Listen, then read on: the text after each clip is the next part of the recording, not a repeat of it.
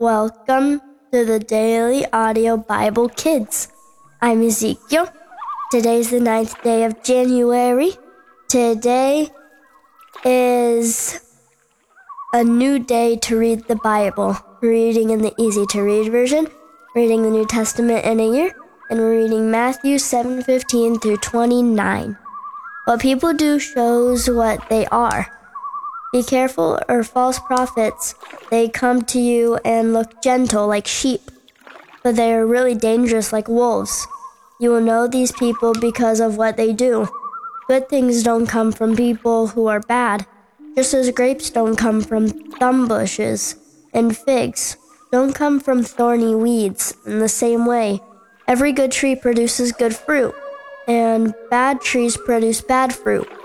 A good tree cannot produce bad fruit, and a bad tree cannot produce good fruit. Every tree that does not produce good fruit is cut down and thrown into the fire.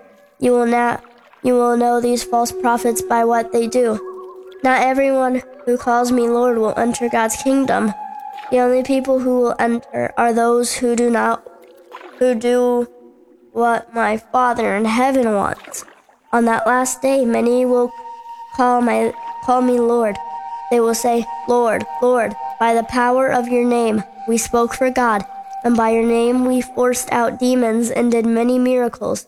Then I will tell those people clearly, get away from me, you people who do wrong. You people who do wrong, I never knew you. The two kinds of people. However, here's the teachings of mine,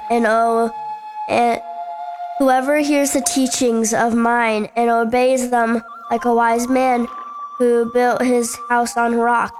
It rained hard, the floods came, and the winds blew and beat against that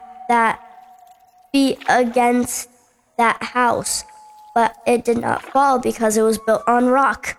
Whoever hears these teachings of mine and does not obey them is like a foolish man who built his house on sand. It rained hard, the floods came, and the winds blew and beat against that house, and it fell like a loud crash. When Jesus finished speaking, the people were amazed at his teaching. He did not teach like their teachers of the law. He taught like someone who has authority.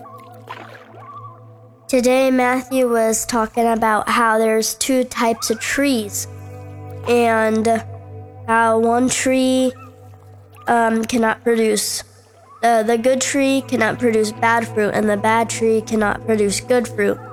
So maybe we can pray that we can know the difference between right and wrong. Dear Jesus, please help us to know the difference between right and wrong.